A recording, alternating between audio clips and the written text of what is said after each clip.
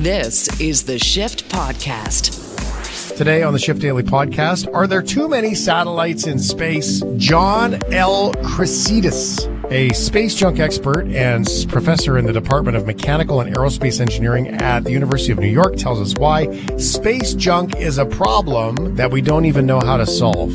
Throwback Thursday, Flashback Friday, Ukraine's Independence Day was the 24th. 31 years ago, it was 1991, the birth of Ukraine as we know it today, also the GST, pop culture, and some toys for that year. Plus, are you okay with speeding tickets and more? All here on the Shift Daily Podcast.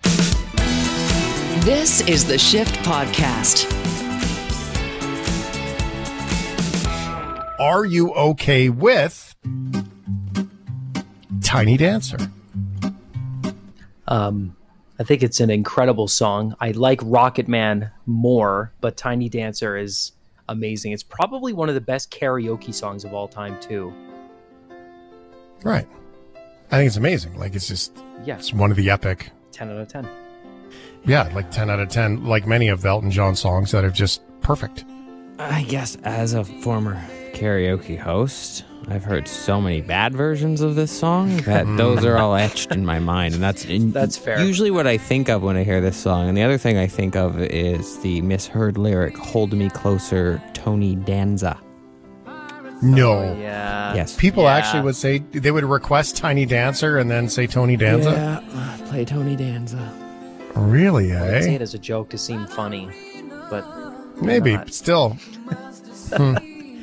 Well, it's one of Elton John's most famous songs. It was ranked 47 on the 2021 list of Rolling Stone's greatest songs of all time, which is, I mean, debatable, but it belongs anywhere in that top 50 as far as I'm concerned. Now, here's the reason why this is really kind of cool. And the question is, are you going to like it? Millions of copies sold of Tiny Dancer.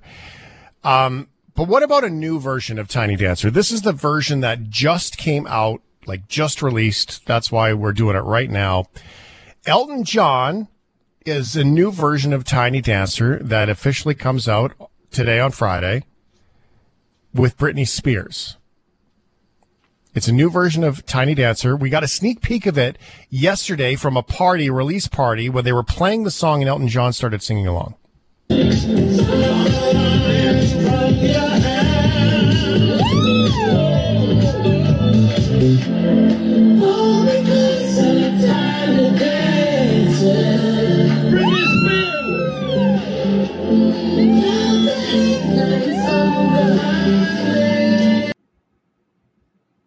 So this is going to be the first new song for Britney Spears in 6 years. And on the title, it is Elton John first, Britney Spears second. It's got, kind of a little poppy beat. It's kind of dancey. It's very much like the now version of Cold Heart that was released a little over a year ago. So the Cold Heart was what we played here quite often. BK, you like that one. We play that quite a bit. It's a great song. So here it is. We want to know, do you like it?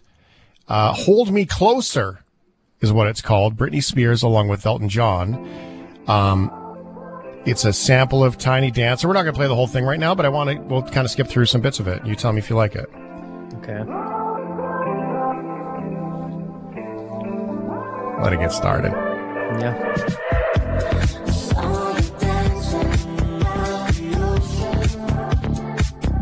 All right, so Britney Spearsy.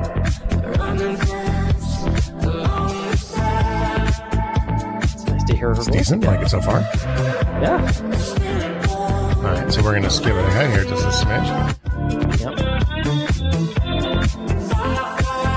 And this is probably where the hook's going to start.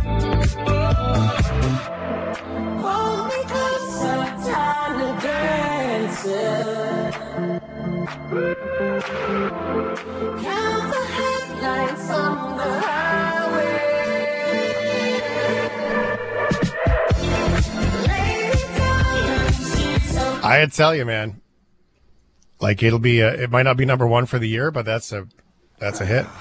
I think it's there's no original go ahead, ideas anymore. There's just no original ideas. Why are we retreading old ground? This is like, I've heard this song, I've heard this beat what would you a million rather, though? times. Would you I'd rather rather an have original more idea. I agree with you, but would you rather have more crappy songs that are cookie cutter, that are the same old thing over and over again, or at least hear something that's decent added into the cookie cutter? I would take the decent added in the cookie cutter. I guess. I just think this is just a money-making publicity thing. It is a money-making song. This is going to be bumping in like every gay bar on the planet. Like this is like that kind of very super high energy, and I mean that in the best way possible. Like I'm looking forward to dancing to I think this it's song. going to be in all the bars. I will say the only thing is that Britney's vocals sound like too processed from just that listen, like just too. She always does, though. Always, but I find that a little jarring. But all in all, I think it's a good beat. The one that tells you, Ryan, but Britney Spears is not really a great singer. Like, just so you know, in case you're wondering. Debatable. Okay, let's not be toxic. Very. She puts on one hell of a show, but I just, I don't know. She's no Christina Aguilera, let's put it that way, when it comes to singing talents from that era. Okay, I say thumbs up. I think it's a winner. I agree the principle with BK that it's, it would be nice to hear some songs, but they are retreading in a big way. BK, can you thumbs up or you still thumbs down, even though the principle? One thumb down and one thumb sideways. All right. Very good. What about you, Rye? I think the sideways, kind of like the Roman, like the gladiator.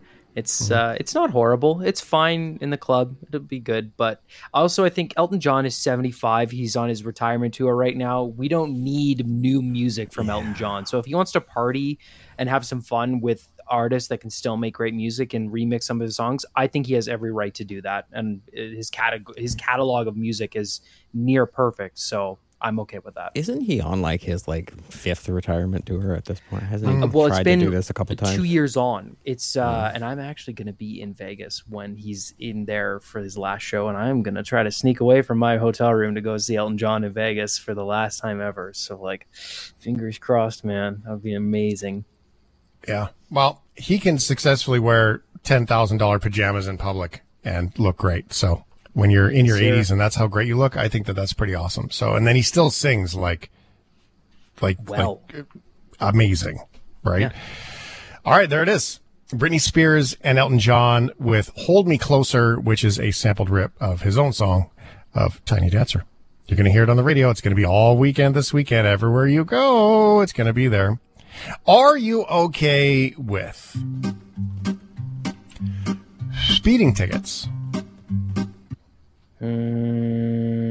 I've never gotten one because I don't drive, but I've been in the car with someone when they got a speeding ticket, and I felt guilty because I was getting a ride home, and he went, "Yeah, I can make it through the light," and he got a speeding ticket. So I felt like it was kind of my fault, but I didn't pay for it.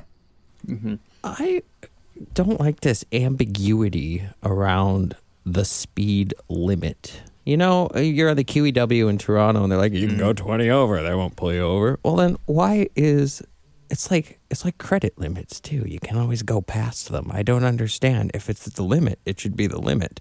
If you're going 101 on the QEW, should that not entail a ticket? It's a very valid point. At least a failure to maintain your vehicle. Your speedometer is wrong. I think speeding tickets are very important in two particular places.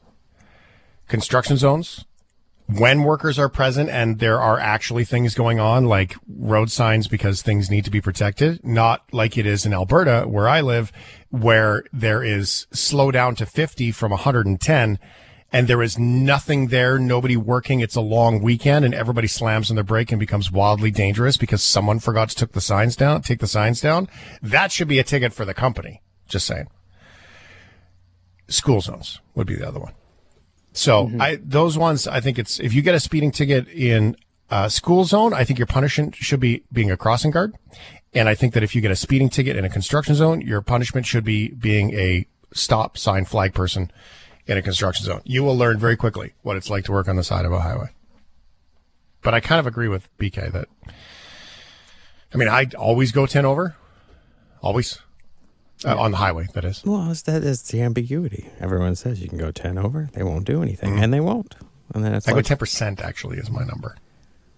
So it's like the speed recommendation. It shouldn't really be a limit. It should just be the recommendation. My buddy Rich always goes 20%. His number is 20%. He's like, I've never had a ticket. 20% over all the time. So, I don't know.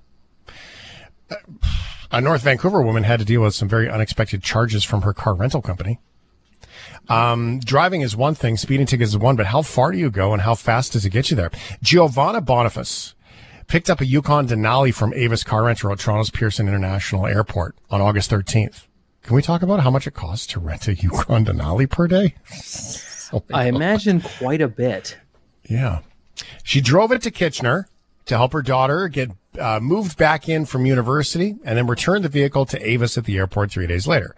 Round trip from Pearson to Kitchener plus the driving around town, 170 kilometers.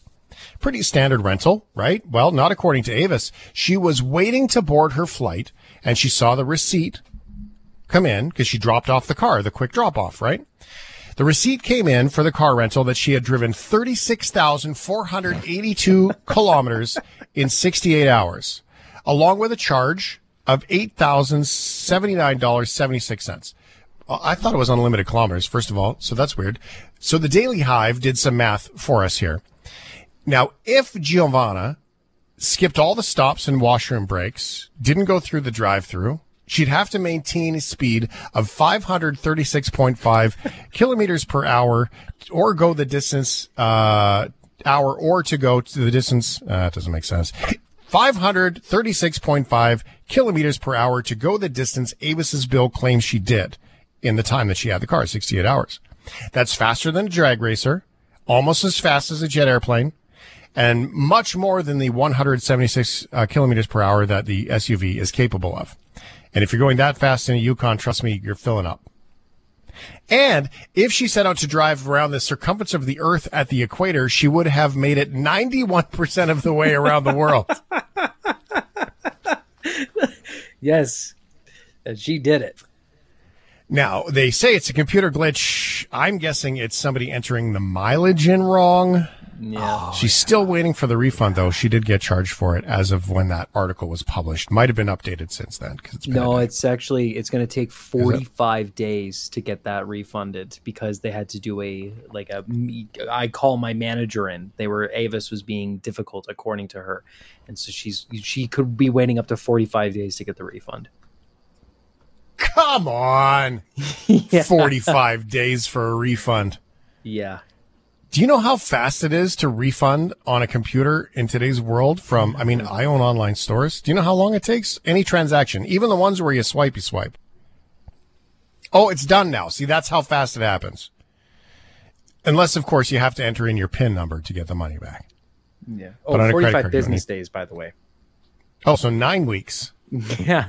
Or there's a network outage or something, too. That stops it usually. That's incredible. We have so many here. You have so many options. Are you okay with gray hair? Going gray. Yeah, I actually am. I kind of like the platinum look. I don't know what that's going to look like on me and how much hair I'll have when I start to go gray, but I think, I understand, like, the look has become much more acceptable for most people, but I think noticing that first gray hair is probably going to be quite a moment for me. But I think as I've gotten older, I'm more okay with that. And also I just think about, if I ever get nervous, I'll just think about Steve Carell and how he's been rocking that since he was in his mid-30s. So, yeah. Mm-hmm. Well, I feel this is unfair for BK. Yeah. Wisdom denotes wisdom. I look at my beard. I can't tell, though, if it's blonde, because my beard is a cornucopia of red, brown, and blonde. So I can't tell if there's any gray in there because it just all kind of blends together. But I check all the time, and I'll be fine with a gray beard. I think it'll denote wisdom and age in the passage of time. My mom calls it Arctic blonde. Ooh, her hair is like white. Well, it sounds less like gray hair, right? The stigma. And my beard is very, very white. Mm-hmm. Salt and peppery on top, but very white. That's why I like to grow it in time to volunteer, help the elves at Christmas. Canadian brands are showing their support for those who decide to embrace their gray hair. And this time it's fast food giant Wendy's that's stepping into the natural aging arena. Wendy's Canada updated its social media profile picture Thursday, swapping out its mascot's recognizable red pigtails for a shade of gray. This story is at globalnews.ca, by the way. Because A is a regardless of hair color, they wrote. Using the hashtags Lisa LaFlamme and new profile pic. Wendy's Canada is the latest brand to back former CTV news anchor Lisa LaFlamme, who made headlines last week after she shared that she had been unceremoniously let go by Bill. And look at the Shift Heads have posted this to shiftheads.ca in the Facebook group. So you've already posted this earlier in the day today, and it's up there if you do want to see what it looks like. Are you okay with the gray hair? I thought Lisa LaFlamme's hair looks dynamite. Yeah. With the gray. And one of the things that I think that trend caused through COVID was an awful lot of people. My sister stopped coloring her hair. I think her hair is so nice now. There's so much depth of color. I met a new friend on the weekend. Her name was Heather, and she also was the same. Stopped coloring her hair, and there's so much cool color in it. What a trend to just let it go natural. I love it. I think that everybody, look, just if you want to color your hair because you feel like that's your jam, fine, do that. But coloring your hair because you feel like you have to, because you feel like you look old or whatever, the trends have changed. I say let it go. Yeah, I'm with you 100%. 100%. There are people my age who are dyeing their hair silver because they like the look. And It is a good look, but also just that idea, we have to be more okay as a society about how we perceive aging. I've always struggled with, companies and procedures to make you look younger, where it's like, it doesn't disguise the fact that you are older. You should be okay with being older, and aging beautifully is a amazing thing. And we would be a better society if we were all better at doing it. But I mean, we're bombarded daily with, you have to not have gray hair. You have to, have no wrinkles. No, that's okay, man. Wrinkles are laugh lines, man. I think it's the stories. It's the stories of your life. Exactly. If we could be more authentic in general, the whole scope of what age looks like changes. You can have gray hair and still be fit, right? You can still be active and filled with vitality and doing those things. And that's what changes all of this. So I think in the world where everything is so fake, oh, do I hate fake? And, you're getting injections in your lips and the Botox things. If you feel like there's too many wrinkles, you want a little bit of Botox, fine. But the thought that it has to be perfect, right? Like, I don't judge if you get it, but I just find that it looks fake anyway. At least this way, it looks natural, and I love it. So I think I don't get it because, I'm not a woman and haven't been through that. You get to choose. I'm not telling you what to do, but I'm just from this guy. I think women who let their hair go completely natural look so good and authentic, and it's real and sexy and beautiful and all those things. So I say set it free. But I don't judge if you color it. I just find that, it's crazy. I have a TV friend, not to be named, she's still on TV. She literally, in order to be able to continue on TV after she was 45, started saving a cosmetic surgery fund in her 20s. So she could afford all of the lifts and the shots and the puffy injections and all the things in order to have it all done in her 50s, just to be able to stay on TV. And I'm not drawing any correlation to this story and that story. I'm just saying that is a personal story that was shared to me from a friend who was on TV. That's what she was planning to do so she could look younger and stay on TV longer. And I think wisdom wins. I don't know. If I'm going to look at TV, watch TV, watch movies, everything else, when people, the more authentic they look, I don't care if they're wearing a perfect suit. I really don't. I want them to look like themselves and look like real people. And I think that's really great. So I love it. I love it for people at home. I love it for people at work. I love it for all of it. So I'm okay with gray hair. That's my vote. High five for you. This is the Shift Podcast. Over the last couple of weeks, I've noticed more and more on Twitter, many people posting about lines in the sky. These straight lines that are very visible. You can see them in the photo. It looks like somebody took a ruler and drew a line in the sky. It's caused quite the stir online. Many people have asserted that it is the Elon Musk satellites providing internet as they fly by. But it does raise the question about, well, how much is up there if we can see it so clearly now? John Crassidis joins us now to have a conversation. John is professor in the Department of Mechanical and Aerospace Engineering, State of University of New York at Buffalo. And John, you work with NASA. You know all these things. I remember when I was a kid, we'd go to like my parents' ball tournaments and all that stuff, and all the kids would go outside. We'd be either in the back of a truck, like in the bed of a truck, and they'd put down a tarp, and we'd have our sleeping bags, and we would lie there and watch for satellites flying by, shooting stars, all the things that kids look for. It seems like there's an awful lot more to see today. Is that the case? Absolutely, yeah, especially with the Starlink constellation and other constellations that are going to be going up there in the future. So we're going to be able to look at a lot more satellites. So what is it about this stuff that that brings us today? We're literally seeing lines of internet satellites flying by? That can't be, for you space people, that can't be good. Well, I mean, for us, for what I do, it's not that big of a one of the unintended consequences, exactly what you said, that you can see them from the ground and starting to cause interference for astronomers. And there's been a simulation that showed once you get to tens of thousands of these, which is, I think, Musk got permission for about 46,000 satellites, wow, which is more than what we have up there right now. So that might cause some major headaches for astronomers. So I think that's where it's going. He's doing some things to mitigate that by, the best word I can use is to make them a little bit more black so they don't radiate as much light, but it's not reduced it enough. So I just basically kind of like headlights in your rear view mirror. We've got reflection from the sun or whatever on these satellites. They look like stars, but they reflect that light back down to Earth. Therefore, the people who are looking into space have more light pollution. Is that simple enough or too simple? Exactly. Yeah. Light pollution is the perfect phrase for it. Wow. Okay, so it is kind of neat when you get to see these things going around. There's been on my airplane spotters group, there's a photographer on there that's been taking photos of the sun, videos of the sun, and then stills from the video of in the middle of the day when the space station goes by. And it goes by really quick, but it's this tiny little, it looks like some sort of tiny little micro nano robot that flies by. And I think that stuff's really cool to be able to see that. So how much stuff are we talking about in space? Because you have this line of space junk that you work around, that you know.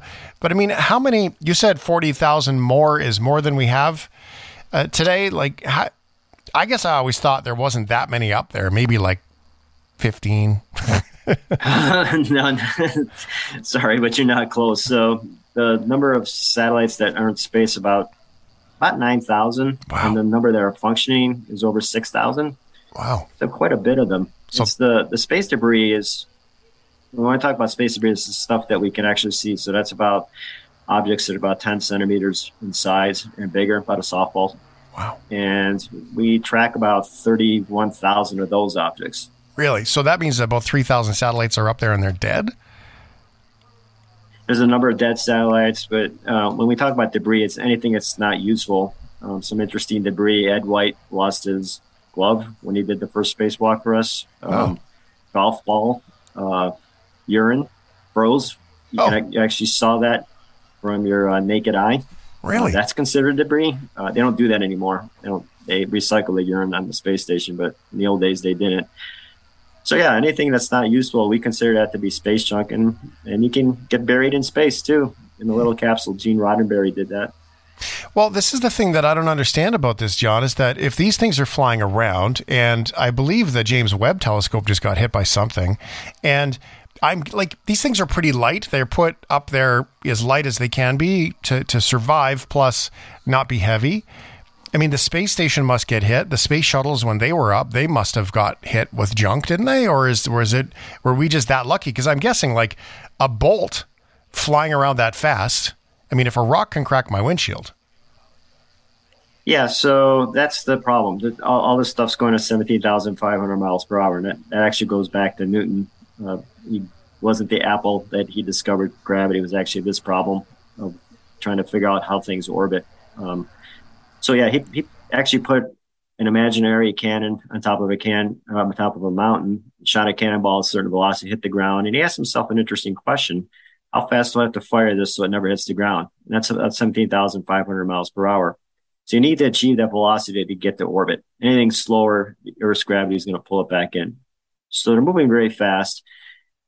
If you want to think, you put a car analogy in there. If you have two cars that are next to each other going at 17,500 miles per hour, that's not a problem. So we can think of two objects in space that are in the same orbit, not a problem. But there's many different orbits. So the worst case scenario is you have one that's going around the equator, one that's going around the poles. That's a T-bone intersection case. So a very small piece of debris can do a lot of damage. Yes, the space station probably gets hit on a daily basis. The space shuttle, they had to replace the windows every time it came down. By very small stuff, there's 100 Whipple shields. Fred Whipple in 1947 invented what's now called the Whipple shield. And it can take some small impacts, and the space station is pretty protected from that. But it had to do a number of maneuvers, almost 30 maneuvers in the last 20 years. That's a lot. So yeah, trying to dodge this stuff can get tricky. Okay, so I imagine air traffic controllers track airplanes. There must be somebody who tracks these things, and I didn't know that. I knew there was more than one orbit, but I guess I didn't connect the dots, thinking that they may intersect at some point, and there's got to be a calculation somewhere of the timing. Right. So for us, we have a thing called the Space Surveillance Network that basically tracks all of the telescopes and radars all over the world. And we also cooperate with countries, obviously Europeans, and to try to get an idea of where these objects are. A lot of times we lose them. Apollo 12 upper stage was lost for many years until about the year 2000. And it was thought to be an asteroid or something. And they did a spectral analysis and found out that it had paint on it and figured out that was the upper stage of Apollo 12. So that was lost for many years.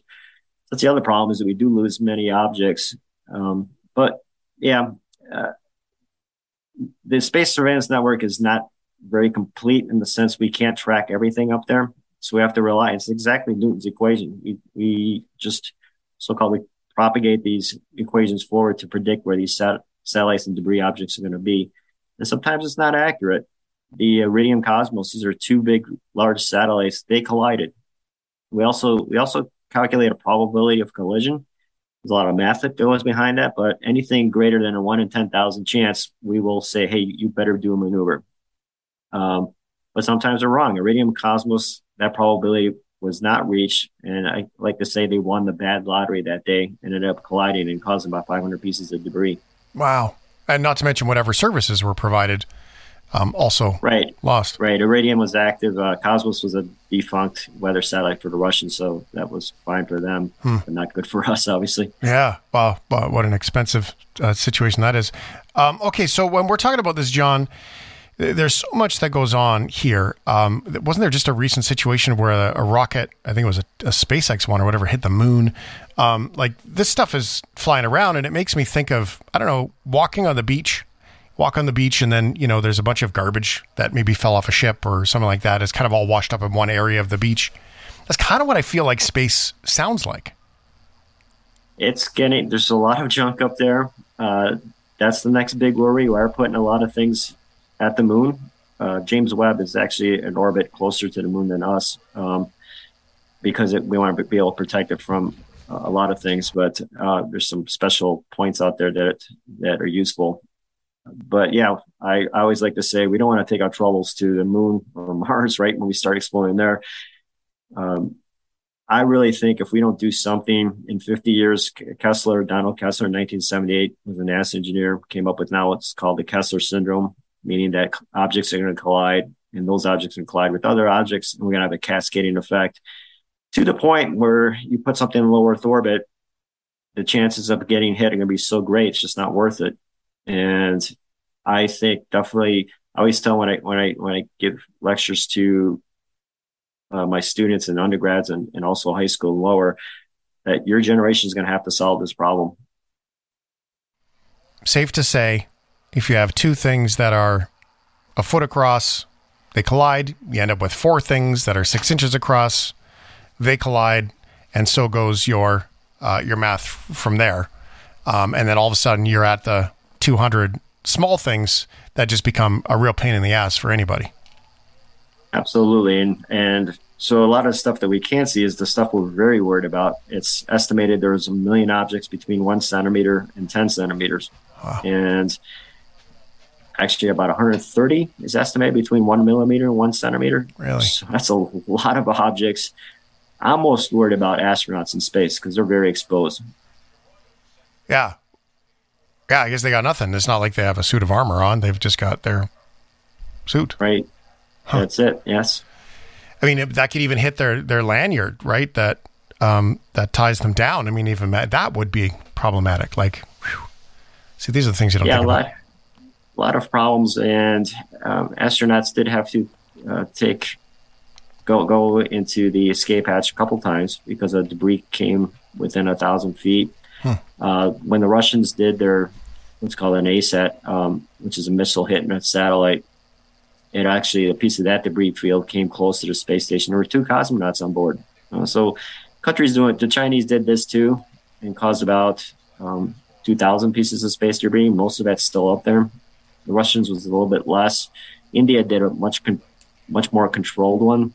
But come on, let's not blow up satellites with missiles in space. We shouldn't be doing this kind of stuff. Yeah. Well, okay, so that all makes total sense. I'm guessing because it's not close enough where gravity will pull it into burn up, but at the same time, it is close enough that it stays, dancing around Earth. Is that safe? Yeah, eventually it's all going to come down, but some of it could take 100 years. Okay. Okay, so you do a bunch of work, and this is the part that gets me, is the services part. I mean, there is work around weather communications and the basics, right? Let alone the military stuff.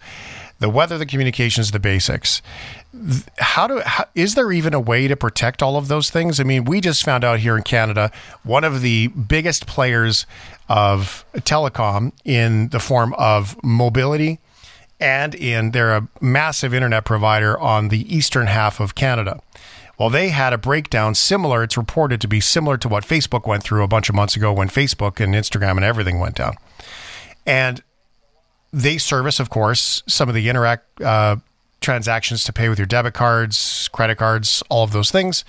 And there's all kinds of business affected when that one mobility provider went down. And so in the future of things like warfare, cyber warfare, all of this stuff, we can mitigate bad guys doing bad things in a lot of ways, but if you lose communications, if you lose GPS even, if you lose weather satellites, all of the things that really matter to us in day-to-day basics to junk, that sounds problematic to me. Is there anything we can do about that? Well, the problem is there's actually been a lot of solutions proposed, and most of them, and Europeans are going to do an experiment where they're going to grab a satellite. But anything that requires us to grab it, it's not as easy. I live in Buffalo. I can drive to Washington, D.C., and I take a gas, then get some more gas, go to Carolina, and go somewhere else. You can't do that in space. You're fighting Newton and Kepler, and you're going to lose every time. So an example is, let's say I go grab a piece of space debris, and I just want to do a 10-degree change to go grab another piece. That's going to take up another 50% of my fuel. So you want to build a multi-million-dollar satellite that can maybe grab a couple pieces of space debris. It's not feasible at this point. So we have to look at what is feasible. And most obvious one is try not to put more space junk. United Nations, they put out a document back in 2010. And yeah, these countries that are blowing up their own satellites to prove that they can, obviously violating that. So my problem is we can't do the simple stuff. How are we going to solve the hard stuff? So I'm looking at it from a different perspective. I'm looking at methods to be able to better track this stuff, better have better models of where they're going to go, get better predictions. So you can get a better idea of that probability of collision, and hopefully not put as much stuff up there, be able to track it better. And then as the technology catches up to be able to really start to take this stuff out, I think it's our best hope. I like to say I'm optimistic, but I'm also a realist. I just don't see that happening right now. Warfare would be the ultimate one, right? When they literally start blowing up everybody else's satellites all at once in order to some sort of warfare thing. And then there's this massive tsunami of new junk, because maybe you lose 10 satellites this week in some sort of retribution thing. I mean, then it just becomes astronomical. Yeah, it's not so much what's called a kinetic kill, where you wipe out a satellite by using a missile or something. Our satellites are attacked every day. They're more annoyance type stuff. That's all I really can say about that. But it is something that our country and Canada obviously as well too, and the Europeans take very seriously. And space is the next war domain. It's just we have to deal with that. There's no chance you can invent a little Roomba or something, eh? That just kind of just goes around on its own and bumps into the wall, turns around and sucks up all the junk. I wish it was that simple. Yeah, a little space vacuum. That darn Newton and Kepler, they keep getting in the way. Oh man, gravity. You can't overcome the math. Yeah, hey, so that's amazing. So if that math is 17,000 kilometers per hour is the math, would they do the low orbit things? Does that apply the same when they? I'm assuming, is there a difference between you go straight up versus when you kind of just ascend, or is it all the same? Well, you have to ascend to that velocity. I'm sorry, the US is 17,500 miles per hour, so you have to do the math to figure out miles per hour, kilometers per hour. But, right. Yeah, that's why you need those big rockets to be able to achieve that velocity. Fast. Yeah. Wow, that's fast. That's why you can't just ride a plane into space, because gravity is going to pull you back down. No matter what. That's why we get those big rockets. Yeah, okay, and that would make sense, because less air means less lift and so on and so forth, and that's why you just need like flat out horsepower to push you through. Does that add up? I'm so out of my line here, John. Like, you have to understand. I'm trying to remember grade 12 science. That's fine. I mean, we don't have air in space, obviously. There's still air molecules in low Earth orbit, and that's enough to cause drag. And the space station gets a lot of drag on it. Not enough the air to breathe, but enough to cause this drag effect. And we just don't know that effect really well. That's what's causing these issues. We can do some modeling, and that's what's pushing these satellites around where we don't get a good look at them. We have to predict where they're going to go, and we just don't know that drag that well. So I always like to say the smallest little effect that we can't feel in space can have a huge effect in space. So an example of that is gravity. Gravity is actually not uniform. And that's directly related to Einstein, who says the more mass you have, the more gravity you're going to have. The Earth actually bulges out at the equator. So the gravity at the equator is different than it is at the poles. Now, if I were to, and you and I just stand on the equator and poles, we wouldn't be able to tell that difference. But that little effect moves those satellites around a lot.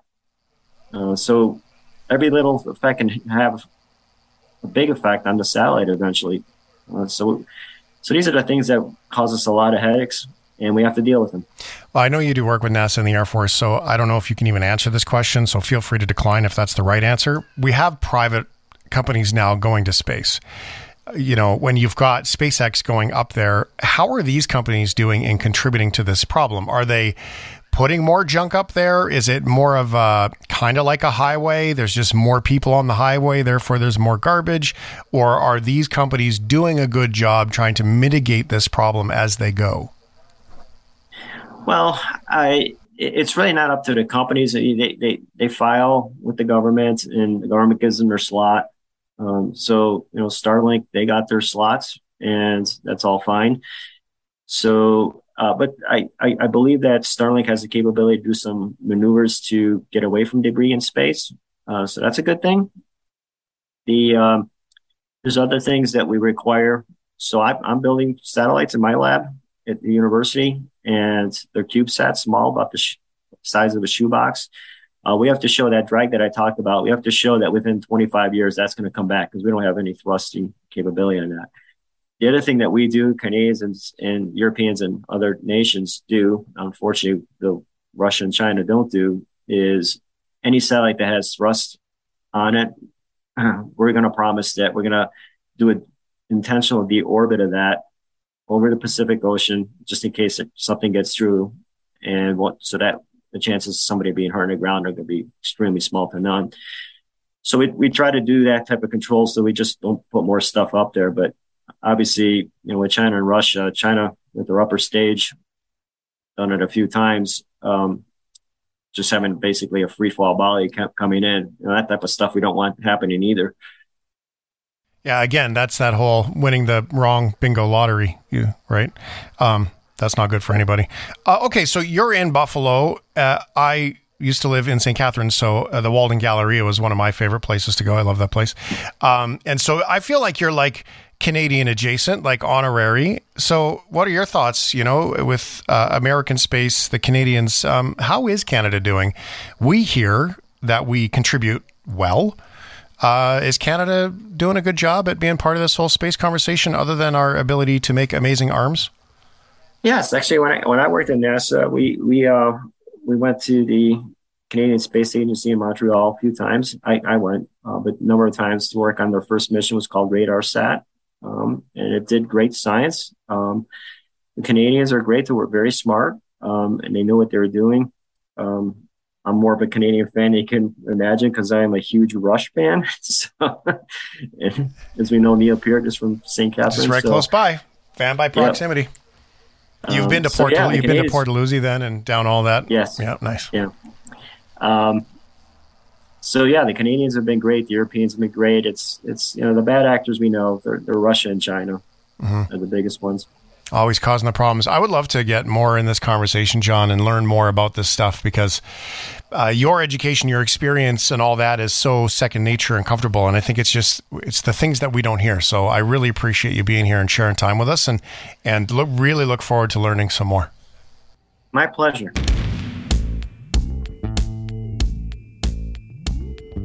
This is the Shift Podcast.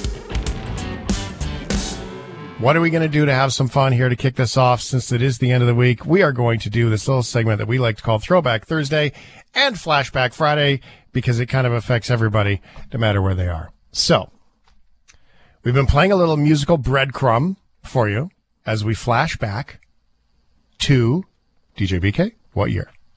Going back to the year that was in 1991. Question for you, 877-399-9898. I want you to text me two things. Well, maybe your name, three things. Text me your name. How old were you in 1991? Where did you live? 877-399-9898. How old were you?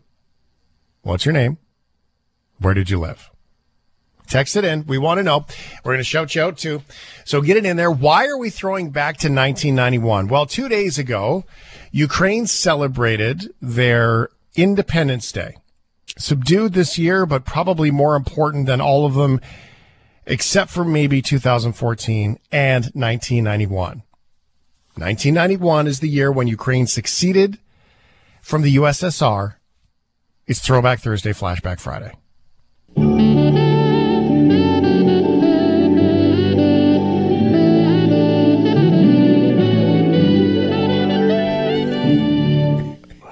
Like So welcome to the news. Yeah, sultry. That's why I when I was a child, I never watched global news because I thought it was for adults because of that music. Very good. Yeah. These are the throwbacks of our lives. I feel like that's... Can you play it again? These are the throwbacks of our lives. Late night radio all across Canada. Right. Kenny G right there. Yeah, it is. It's cool. August 24th, 1991. Ukraine declared independence from the USSR. Here's a report on that day from ITV News. Today's session of the Supreme Soviet had been called by the leaders of last week's coup. Mr. Gorbachev promised that after a new Union treaty was signed, there'd be immediate negotiations with republics which want independence.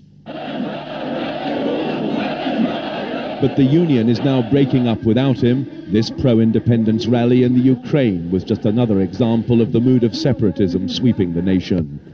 Local officials in the capital, Kiev, stormed the Communist Party headquarters, requisitioning documents and sealing offices.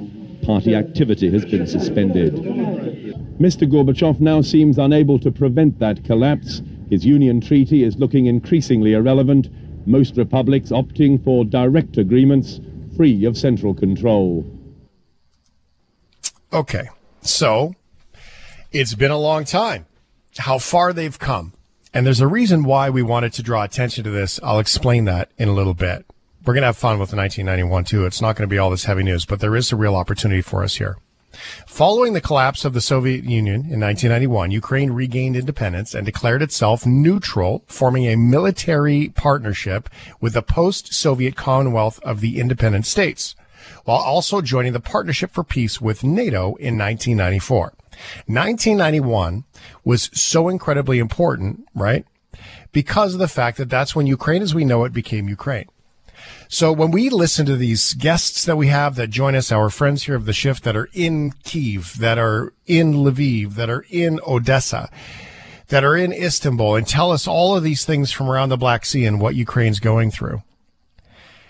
Think about this. This place has really been a country as we know it for 31 years. 31 years ago, what were we doing? They were starting a new country. So that generation, they have built that whole country. We weren't doing that.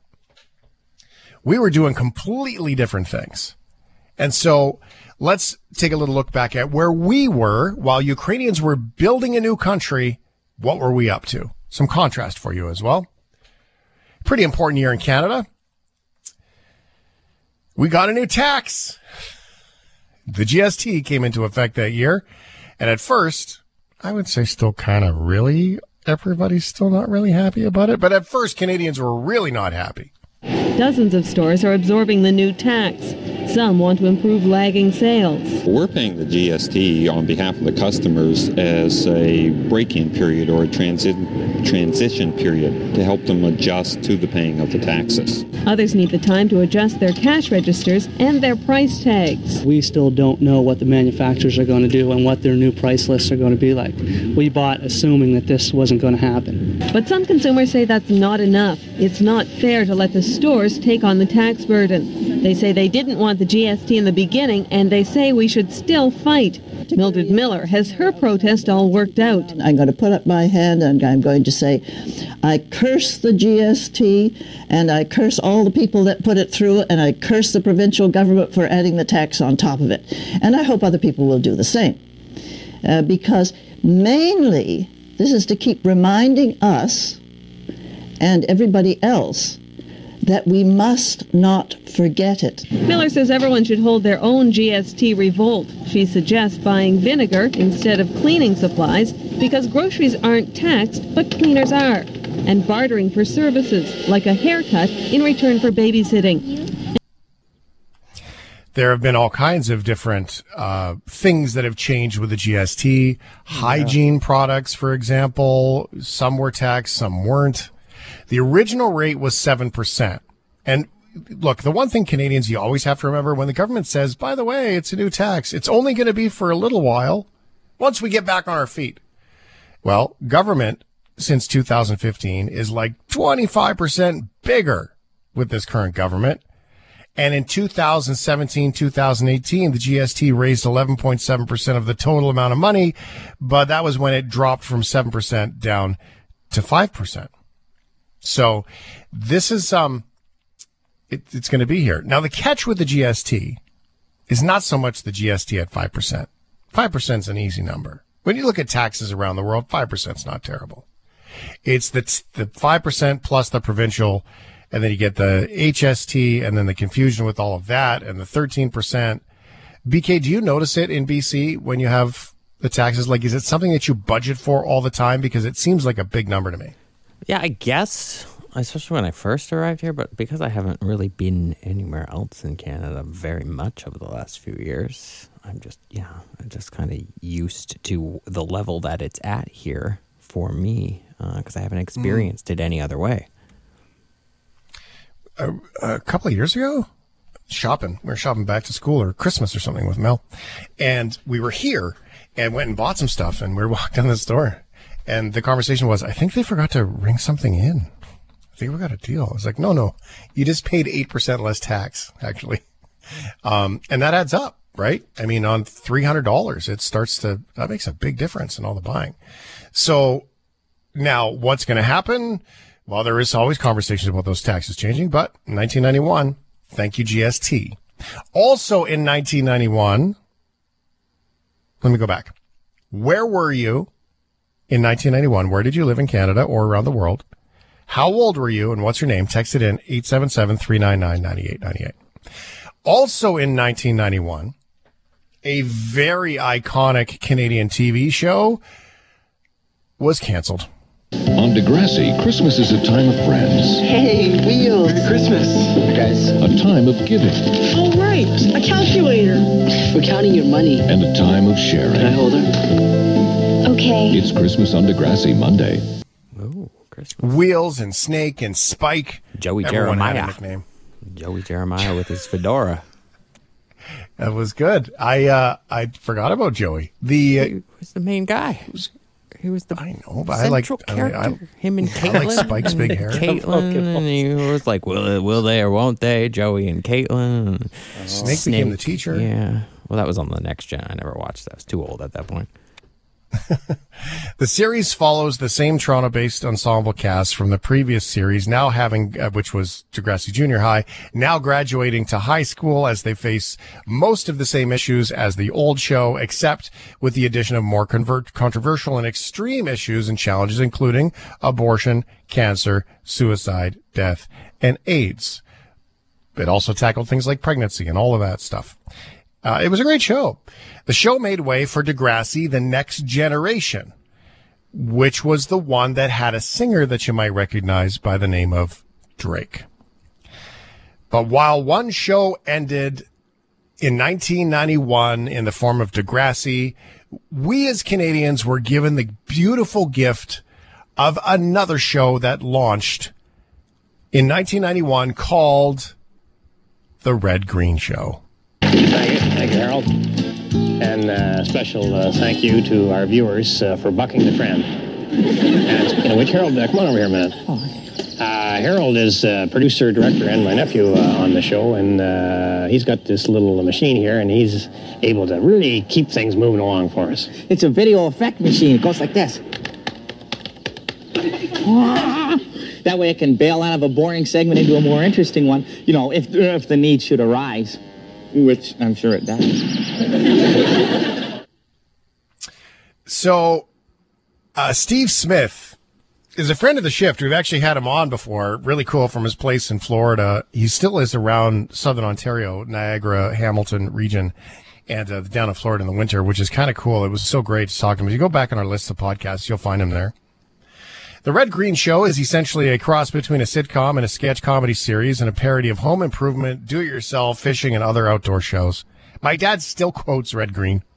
Yeah. During the show's run, Red Green Show was nominated for 23 Gemini Awards, but only won once in 1998. If you can't be handsome, you might as well be handy. I think that's what it was. It's true. God, Red Green. You ever wonder what people from other countries watched Red Green and went, what are Canadians smoking?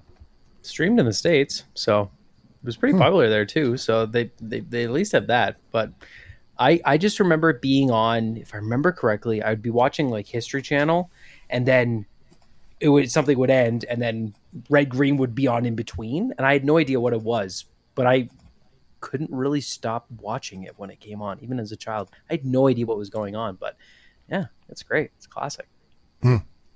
Movies in 1991, meh, not the greatest. But there was one that Ryan got really excited about because it has Keanu Reeves. So why not? Patrick Swayze, surfboards, and It's Point Break. The ex-presidents are surfers. You're trying to tell me the FBI is going to pay me to learn to surf? Fear causes hesitation. Hesitation will cause your worst fears to come true. Wow. Dun, Dun, dun. Point Break opened to a generally positive critical reception, and critics praised the relationship between Reeves and Swayze.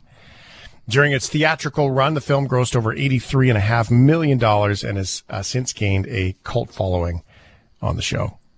Keanu Reeves was cool. Great movie.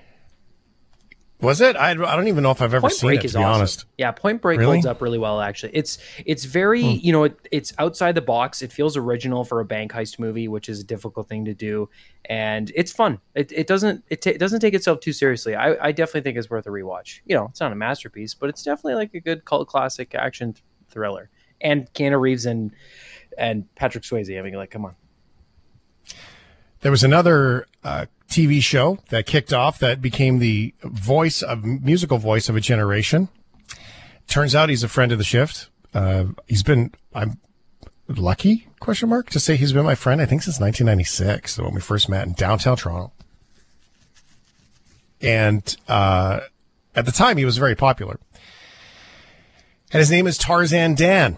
Tarzan Dan was on the TV show YTV's Hit List, which has, speaking of a cult following online, and shaped the careers of many, many, many artists for a very long time. Boy bands and Britney Spears and all of those. Tarzan Dan's Hit List on YTV kicked off in 1991.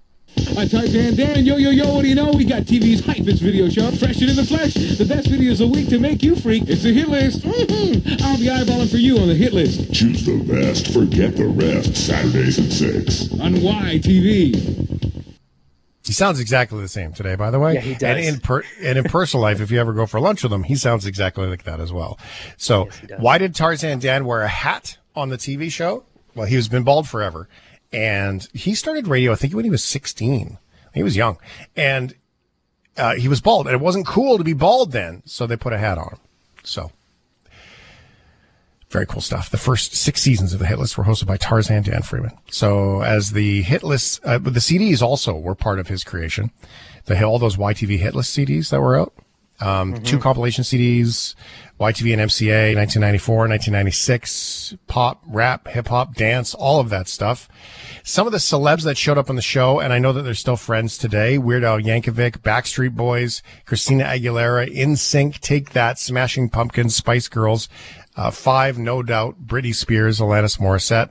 I texted Dan today. I believe he was off work and he had company. So I was like, hey, you want to come on the show tonight? He's like, oh, my God, company. I'm so sorry. And I'm pretty sure they were on the lake. So he lives just outside Calgary. And that, you know what being on the lake means. Glug, glug, glug. So I don't know.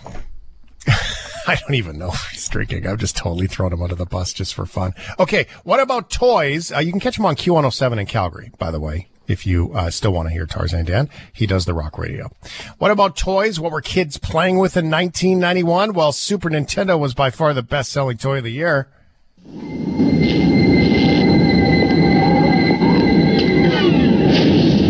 Decide to step up to this kind of power, this kind of challenge, this kind of flying, crashing, feeling.